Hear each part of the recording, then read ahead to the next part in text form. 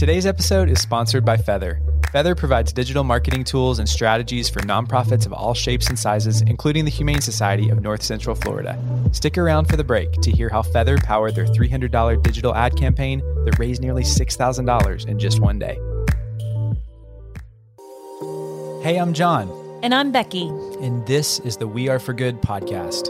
Nonprofits are faced with more challenges to accomplish their missions and the growing pressure to do more, raise more, and be more for the causes that improve our world. We're here to learn with you from some of the best in the industry, bringing the most innovative ideas, inspirational stories, all to create an impact uprising. So welcome to the good community. We're nonprofit professionals, philanthropists, world changers, and rabid fans who are striving to bring a little more goodness into the world. So let's get started. Becky, I'm so excited this is happening. Oh my gosh, I feel like we have a female icon on the podcast today. I'm so excited about it. Seriously, I mean, it's our honor. And listen to the New York City background in this conversation. I'm so excited right now. Feel the energy. I mean, we recognize the privilege, the opportunity this platform gives us. And there is never a day that we want to take that for granted. And so, part of that responsibility is introducing you to missions that are really activating people and they're taking the lead. And today is one of those days, and we have got imposter syndrome because our guest and this foundation is truly making incredible strides and putting their money right where their mouthpiece is too on this issue. And we're talking to Priska Bay. She's the vice president and head of partnerships for the Asian American Foundation. And her career path, I can't wait to unwind her journey with us, but she spent a lot of her time in the private sector where she designed and launched philanthropic and social impact initiatives centered around communities of color and of women. She was recently at PepsiCo where she oversaw the gender diversity and women's strategy for the Global Diversity and Engagement Center of Excellence. She helped launch a $100 million commitment to women and girls and worked with leaders company-wide on gender parity and pay equity issues. So this is somebody that has fought on the front lines on the for-profit sector. And now she's taking that mindset, taking her understanding and connections and channeling it on the philanthropy side. And we're just so excited. Priska was born in South Korea. She was raised in Chicago and is currently based in New York City. And so she has got our heart on all of those fronts. But the Asian American Foundation, I want you to know a little bit about this before I kick it to her to really share her story. But if you haven't heard of them, they're a convener, an incubator, and a funder committed to accelerating opportunity and prosperity for AAPI communities. And most recently, this just hit the news not too long ago, but they announced a more than $1 billion commitment for AAPI communities. So I can't wait to unpack this with you. They are leaning in and taking action against hate and violence and building infrastructure needed to improve advocacy, power, and representation. So we are so here for this conversation. And Priska, we are delighted to just get to spend time with you in your orbit today. So welcome to the podcast. Thank you. Thank you so much for having me. I'm excited to be here. Well, it is a joy. So please take us to your story. I know you're from South Korea. Walk us through just kind of growing up and kind of what led you to this work and this champion that you're doing today. Thank you. And thank you for letting me start from the beginning, because I do think that, when you're talking to someone who's doing mission-driven work, it always starts at the beginning from when you were a kid. And I think as an immigrant to the US, you always grow up wanting to feel connected to the country that you are in, and also feeling really scared because, my parents didn't go to college. My parents didn't speak much English. And so as a child of immigrants and an immigrant myself, I had to be that person, the representative, even from a very young age. And this is something that all immigrants will tell you, right? When you're young enough, as soon as you get to read, you're the one reading all the mail for your family. You're the one doing all the calls for your family. You're the one telling, the doctors what your parents are feeling. So I think growing up, I always felt this need to be connected to our country so that I can continue to be the best representative and advocate for my family, which is probably the reason I went to law school, right? I think that when you grow up and you feel very powerless, you think of all the different ways that you can feel more powerful. And so law school was important. Working in the government was important. Going to schools like Columbia and Berkeley were important because I did feel like the more that I achieved, the stronger that I would be and the more informed I would be. I did not see my career taking a swerve into social impact. I had no idea that jobs like that even existed because, like I said, my parents, didn't go to college. We had no idea what kinds of jobs were out there. So I decided to be a lawyer. It was great training. It helps you become an advocate. I understand what a contract is. And you know what? Now I know all the lawyers. So if any of us have a problem, I can tell you who to go to, which is, one of the benefits of going to law school. But I did a hard pivot into social impact about a little over 10 years ago. The market was really terrible for lawyers at the time. This was during the recession. And so I just had the opportunity, very Forrest Gumpy, to work in philanthropy. I got a call saying, hey, I'm doing this thing. It's at Goldman Sachs. Philanthropy, what do you think? And I thought, what a dream come true. Sure, it was a risk. I had no idea what I was jumping into. But my first job in philanthropy was to work at Goldman Sachs, helping give away a lot of money for their partners. And this was just a dream, right? Because, this is the stuff that we all personally care about, but we just don't know how to turn that into a paying job. By the way, I was a women's studies major in college. And when I made that decision, you were Berkeley, baby. My brother did tell me that I would never get a job if that was my major and that I should reconsider. And my brother was ultimately wrong because, for a long time, I've been a paid feminist. I love saying that because joining the world of sort of social impact within the private sector, then all the places you can go. So I did philanthropy at Goldman Sachs. I worked with leaders like Tina Brown and Melanne Verveer. I don't know if you guys know Melanne Verveer, but we should all know her. She was the ambassador for women and girls in the Obama administration. And we worked with companies on their women's strategies.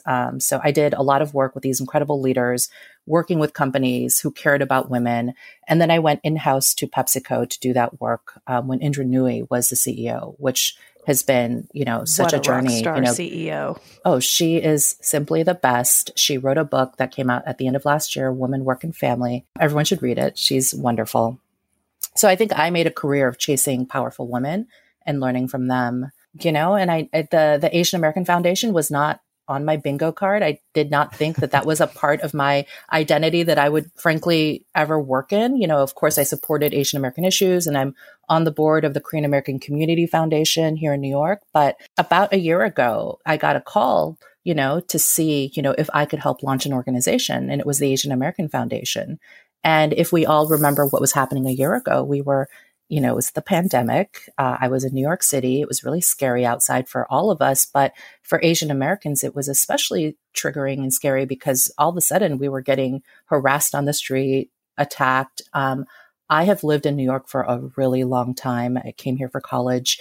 I did not fear walking in the streets until recently. One of my first walks, once we got out of lockdown, was wonderful because it was bright and I was with my friend. But then I got threatened. Someone threatened to spit on me. What? And it was so jarring, right? In the middle of Manhattan, Union Square, there was a farmer's market there. It's somewhere that I've been 100 times before. And in the middle of the day, this man was sort of following us around. And it was a realization that this wasn't something that people were just seeing in the news or on social media. It was really real to me and to all of the other Asian people I have in my life.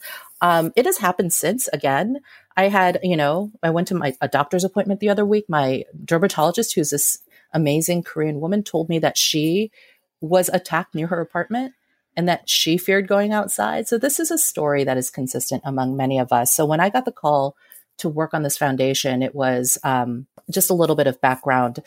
Because of the rise in hate, some leaders came together to address this issue. And the rise in hate was actually tracked by the Anti-Defamation League, the ADL. So the president and CEO of the ADL, Jonathan Greenblatt, he had been seeing this and brought together a table of Asian American leaders and donors and said, hey, here's the data. I want to share this with you, and you might want to do something about this. And so the people at that meeting actually came together and became our founding board members. So Jonathan, this guy, this non-Asian guy, right, is the one who helped found the Asian American Foundation. And so my board members are, Lee Liu. He's this incredible leader, hedge fund manager. He's a trustee at Columbia. He is our board chair. Jerry Yang, co-founder of Yahoo. Joe Tsai, co-founder of Alibaba, owner of the Brooklyn Nets. Joe Bay. Joe and I have the same last name. We are not related. I wondered. I was going to ask. Okay. Unfortunately. But I love Joe Bay. He is Korean American. He is the co-CEO of KKR. He is incredible. We have Sheila Marcello, the founder of Care.com. We have Peng Zhao, this incredibly brilliant, very young CEO of Citadel Securities. We have, our CEO, Norman Chen. So it's when you hear these leaders, it's coming together, and forming their own sort of community to create this organization. I think I paced my apartment for 10 minutes, like thinking like, this is exactly what I need for myself as an Asian American right now. So I'm all in. And so we helped launch this organization. I joined early March. We launched it in early May. So in that sort of window of time, we brought in about 60 corporate partners because we knew that if we wanted to launch this organization, and the board members put in a lot of their own personal capital, I think about $65 million over 5 years. We knew that we needed to launch with America's biggest brands, because the thing about Asian Americans is we've been in this country for hundreds of years, but we are still foreigners. We are still, we just moved here. And so it was important for us to show solidarity with Fortune companies, with the biggest foundations. We needed them to help us launch and be by our side. So that's the work that I did. I worked on something called the AAPI Giving Challenge, which sort of gently pressured our most beloved brands to do something for the Asian American community. And together they committed over $1 billion to the community over 5 years. First, can we just say thank you?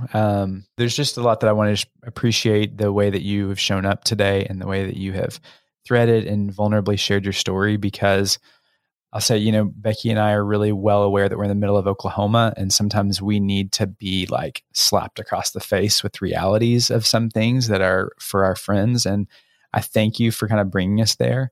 I love that this is your moment. I love that you have been in training grounds for this, and these partnerships and this understanding, that you have built, like created this perfect inroads to really do what you have done. And congratulations. Like, what a beautiful testament to getting people together at the table. So I know Becky wants to hop in here too. I think I'm just on an emotional roller coaster a little bit, because I'm thinking about little Priska like coming over to the States, and I see you, and I see you reading that mail for your parents, and I see you kind of going in the path that you think you should be going, but your heart is leading you in this different space. And I love this paid feminist piece, and I just see you leaning so bravely and unapologetically into it. And then I hear this story, and I thank you for vulnerably sharing these horrific stories. And I just want to say, do-gooders, all of you who are out here, you're listening here because we know podcast listeners are learners, but the people who come into this space have a lot of empathy. And what I want you to do as we're about to dive into this conversation is like open that up as much as you can, because we can't allow this to happen. And we got to call this out, and we've got to be allies for our Asian American friends. And I want to dive into how we're going to combat that. And I like have my boxing gloves on, like I am ready to talk about this. But before we get into the anti-hate space, because you guys have created some incredible resources and data points around this. And I want to also give a shout out to say Jonathan with ADL is coming onto the podcast in May. So we're going to continue this conversation in about a month. So thank you for laying the groundwork for that too. But I want to talk a little bit about the Asian American Foundation. I want to read something on your website that really, really struck me. And it was your vision. And it said, your vision is an America where opportunities to participate in all aspects of society are equally accessible, and individuals and communities are not rendered invisible, nor singled out for false stereotypes, discrimination, or hate on the basis of race. What an aspirational vision. And I want you to kind of unpack this. I mean, you raised $1 billion in such a quick amount of time. And I want you to talk about the Asian American Foundation and like, give us your history, give us your mission, and give us an overview of the programs you all are building. So I do want to take a moment to talk about that $1 billion. So it was our goal. There was a study that said Asian American organizations had been receiving less than 0.5% of philanthropy for like the last 30 years. And, if we think about sort of the world of philanthropy and all the money that goes out, that's not a surprise. Yeah. It's a teeny percentage, and it's probably smaller than what I thought, but I knew that we weren't getting a lot of money because I know the nonprofit sector, and I know that a lot of the nonprofits that I know of don't raise a lot of money. And so when the board saw that, they said, like, let's start to work on that. problem, right? And so what I was trying to do as someone who had worked inside companies, and I knew what budgets looked like, and I knew that Asian American organizations were not receiving corporate budgets the way that maybe we should. So what we wanted to do was just have conversations with as many CEOs and chief diversity officers and leaders as we could and say, what are you doing for the Asian American community? You know, you do not have to give money to us. We don't need it, but we want you to spend it on Asian American communities and causes, however you like, whether that's a charitable donation, it's marketing spend, it's supplier diversity, because we know that in every sort of way you're counting this, I'm positive Asian Americans are not getting our fair share. I'm positive. And so our goal was just to start that gentle sort of pressure and build a community so that we can all collectively do this together. There was no sort of minimum entry point. We did not want to shame anyone. We wanted to meet everyone where they were and be partners in that work together. So with every CEO we spoke to, we said, doesn't matter if you're not doing anything. Let's start doing something together.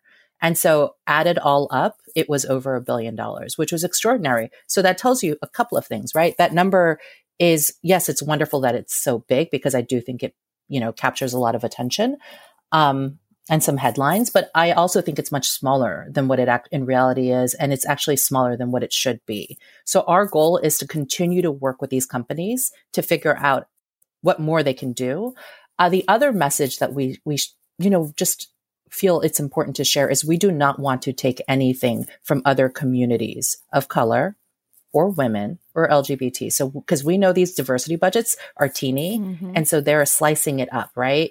And so when we were having these conversations with CEOs and chief diversity officers, we said, we do not want to take any money from anyone else. We want you to grow that pie. And let's just start to talk about how to educate your leadership, right, and your community to support your Asian American employees, because we know for a fact that your Asian American employees are having a hard time right now. Again, to be fair, during the pandemic, we all know the news in the beginning was all about women, right? And like staying at home and schooling their kids and all that stuff. And then it was George Floyd. Yeah. And it was the racial reckoning. And then it became about Asian hate. So I think that our goal is to work in allyship with all of the communities that are trying to do good and do right. And honestly, I think because our board members come from the private sector, we are going to be very, very friendly and supportive partners to everyone, because we do not want to tell anyone they're doing it wrong. We just want them to do right. Hey friends, this episode is presented by Virtuous, and they just happen to be one of our favorite companies. Let me tell you why. We believe everyone matters, and we've witnessed the greatest philanthropic movements happen when you see and activate donors at every level. And here's the thing, Virtuous created a fundraising platform to help you do just that. It's much more than a nonprofit CRM. Virtuous is committed to helping charities reimagine generosity through responsive fundraising, which is simply putting the donor at the center of fundraising, growing giving through personalized donor journeys, and by helping you respond to the needs of every individual. We love it because this approach builds trust and loyalty through personalized engagement. Sound like Virtuous may be a fit for your organization? Learn more today at virtuous.org or follow the link in our show notes. Hey friends, are you ready to take your digital engagement to the next level but kind of feel stuck about where to start? Let us introduce you to Feather. Feather is an amazing tech startup focused on making nonprofit outreach more impactful by connecting you to your audience wherever they are online. From fundraising to program awareness, they've got you covered. And rather than tell you, we just wanted to show you. For years, the Humane Society of North Central Florida has participated in a local online giving day called The Amazing Give. It's a competitive landscape for donations. So in 2021, the Humane Society knew they needed to stand out in order to maximize donations. For $300 in ad spend, their retargeting ads brought 119 visitors to their Amazing Give donation page and generated nearly $6,000 in donations in just one day. With Feather, a small amount of ad spend can go a long way. Learn more about their solutions for nonprofits at feather.co. That's feather without the last E.co. Now let's get back to this amazing conversation. And if I can thread a value, because you are so wicked smart. Can I just say that you are. In the way that you approach this? But one of our core values that we see and we believe in is playing the long game. And that's what y'all did. we're trying to meet you where you're at, be a resource, be an ally, paint the case, or whatever support you need, because this is not going to be solved this year or next year. It's going to be the long game. So thank you for doing that and leading so brilliantly. I think there's so much here that everybody could take with them. So let's transition into like where y'all were making these investments. Because I know this kind of connects to how your programming works too, specifically anti-hate, education, data. Have I missed anything? Are those the core three? And how did y'all land there? Well, there's a fourth, but that strategy is sort of being developed right now. It's culture and narrative. So if you think about the reason why this organization and the board came together, right, it was to fight hate. But I think that's a short-term goal because we don't want, frankly, we don't want to fight hate forever. Yeah. But we want to figure out what role we need to play in this movement against hate. And we're still, as you know, we're only a year old, so we're still figuring it out. But these are the 4 areas that we are sort of investing in and focusing our priorities on. Fighting hate means that we are trying to bring together a national network of organizations that are actually doing the work on the ground and figuring out how to support them. So when it happens, right, there is rapid response, there is feeling of support, there are resources so that we don't have to sort of like panic every single time.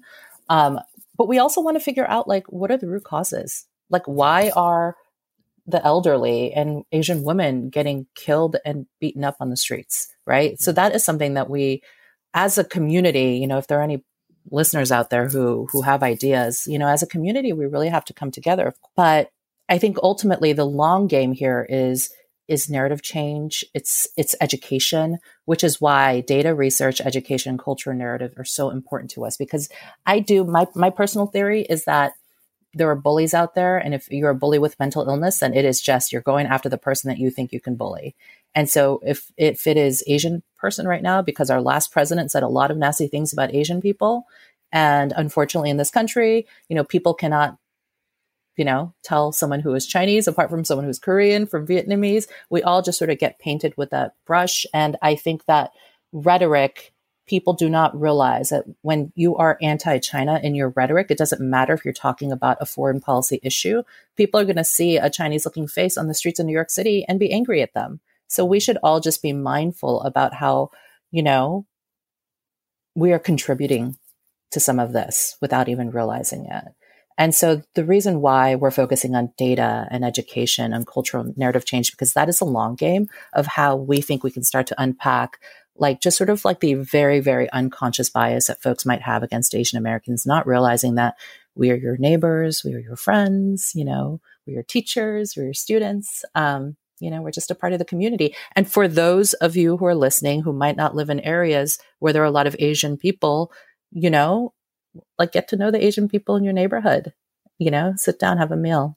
The people that come to this podcast, they're such good people. And we love you so much in our Do Good community because they want to perpetuate good. They want to stand up. They seek justice. They seek fairness. They want a better world for themselves, for their families. And I wonder if you could give us maybe a couple of tips. I love that one about just getting to know someone, about how can our community be mobilized to be an ally? How can we stand up and be a part of moving this conversation forward and just being an advocate? Thank you for that. The thing that I noticed my friends doing in the last year is they started checking in, my non-Asian friends. And I really, really appreciated that. And I think that's one thing you could do is just check in with your Asian American friends, being like, hey, I'm seeing these headlines, like curious if this is impacting you, or, happy to have a coffee or, have lunch just to talk and let you know that, I'm here if you ever need anything. I think that number one, recognizing that this is something that is happening is really important. There are a lot of people who have been on the other end of harassment or violence who have not reported it because they're shocked. They think they don't want to overreact.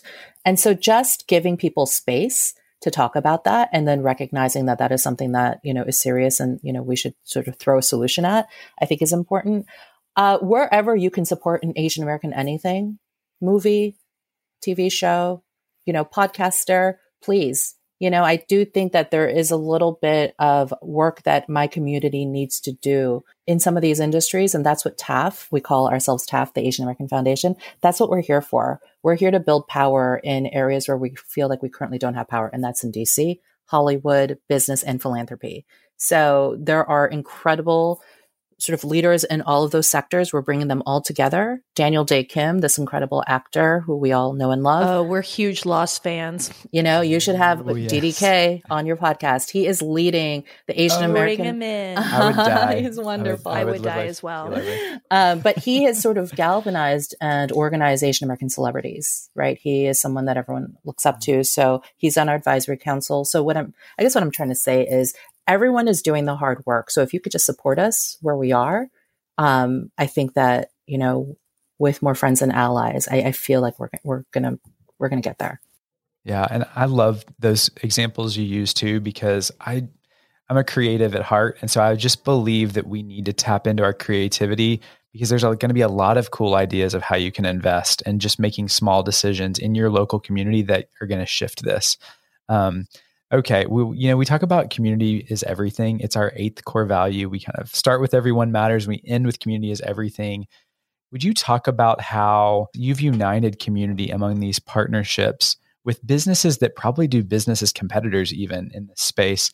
What does it look like to get people together, and what kind of is some advice for trying to galvanize this level of community among corporate partners? Oh my God, it's been such a joy because, diversity is this sort of field where people who work in diversity, I often say it's the worst and best and worst job, right? Yeah. It's so hard to actually make change. I think that the business community has realized that now is the time to actually do something for the Asian American community. So I think in some ways we got a little lucky. It was the right time to be inviting people in to join us in this mission, in this work. It was the right time. They were looking. So I think for anyone trying to build community around an issue, timing is everything. And you have to figure out if this makes sense for that corporate partner. Otherwise, it's never going to happen. And I think because for us, we knew that corporates needed a strategy around Asian Americans, needed a thought partner, needed a friend to sort of guide them through what was happening in the country. We were the perfect partners, and we had all the relationships. We had sort of the experience, and they trusted us. I think it was relationships were everything. They knew our board members. They knew that I, who had been on the other side working with them, I was never going to ask them to do anything crazy, because I knew. I just think being strategic, right? Understanding that there has to be something for all parties involved, because I do believe that people want to do the right thing. It just has to make sense.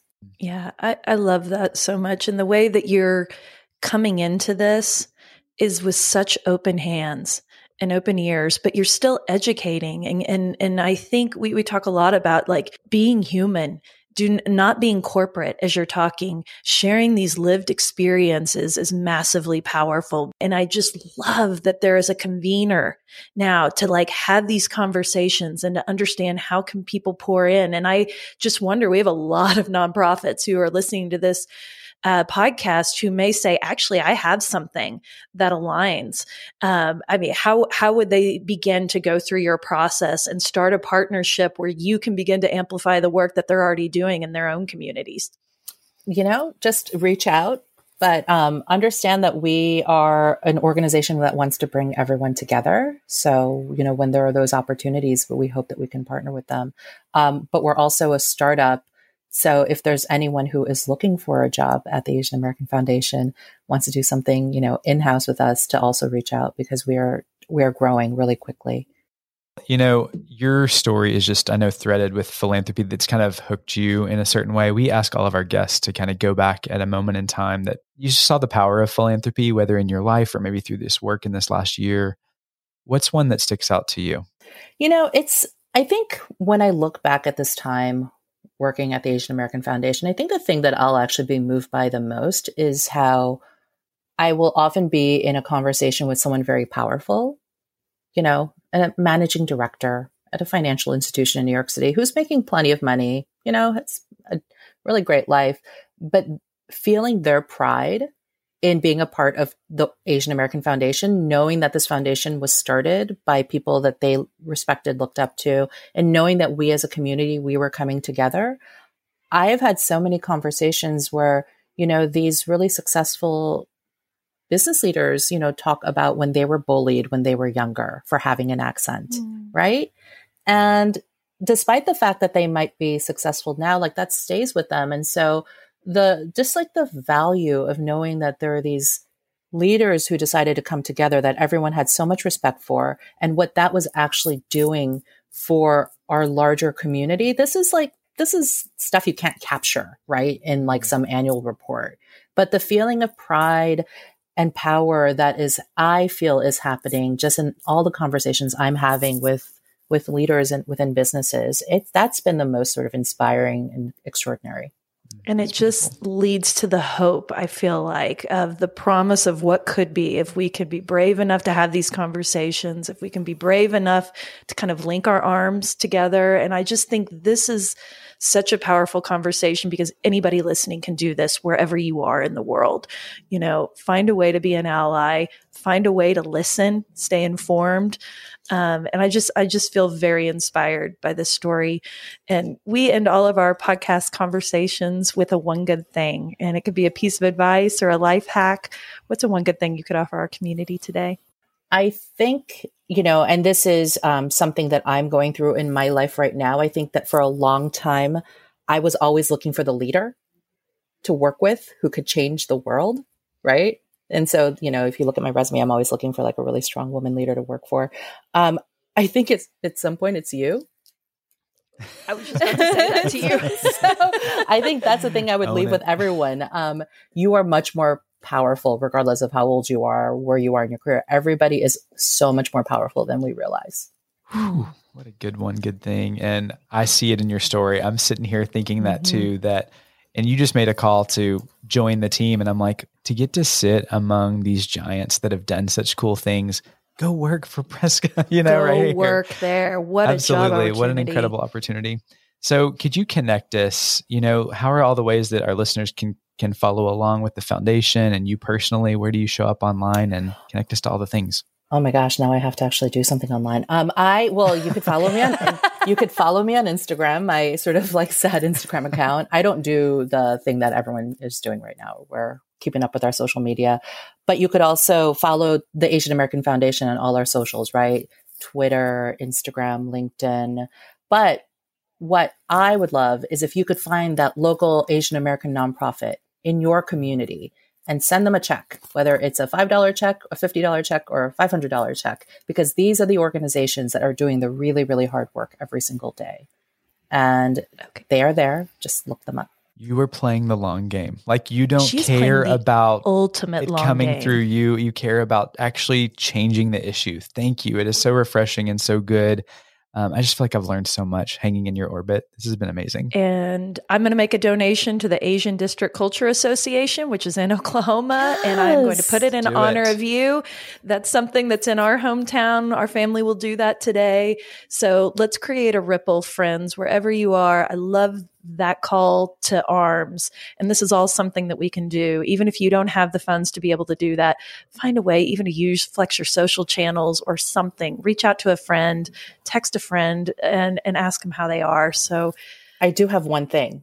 Ooh. If you see anyone getting harassed on the street, whether or not they are Asian American or not, figure out how to stop it, right? I just think all these videos where you see people walking by, that drives me crazy. Yeah. Same. So, right. Same. Many of us have kids.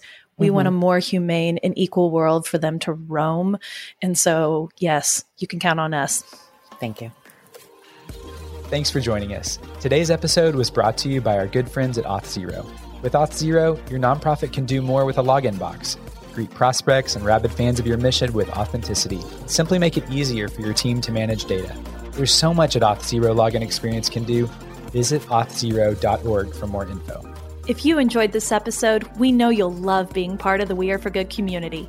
It's like our own social network where you can find like-minded friends, ask questions, share resources, and find inspiration anytime. Sign up today at weareforgood.com/hello. Thanks, friends.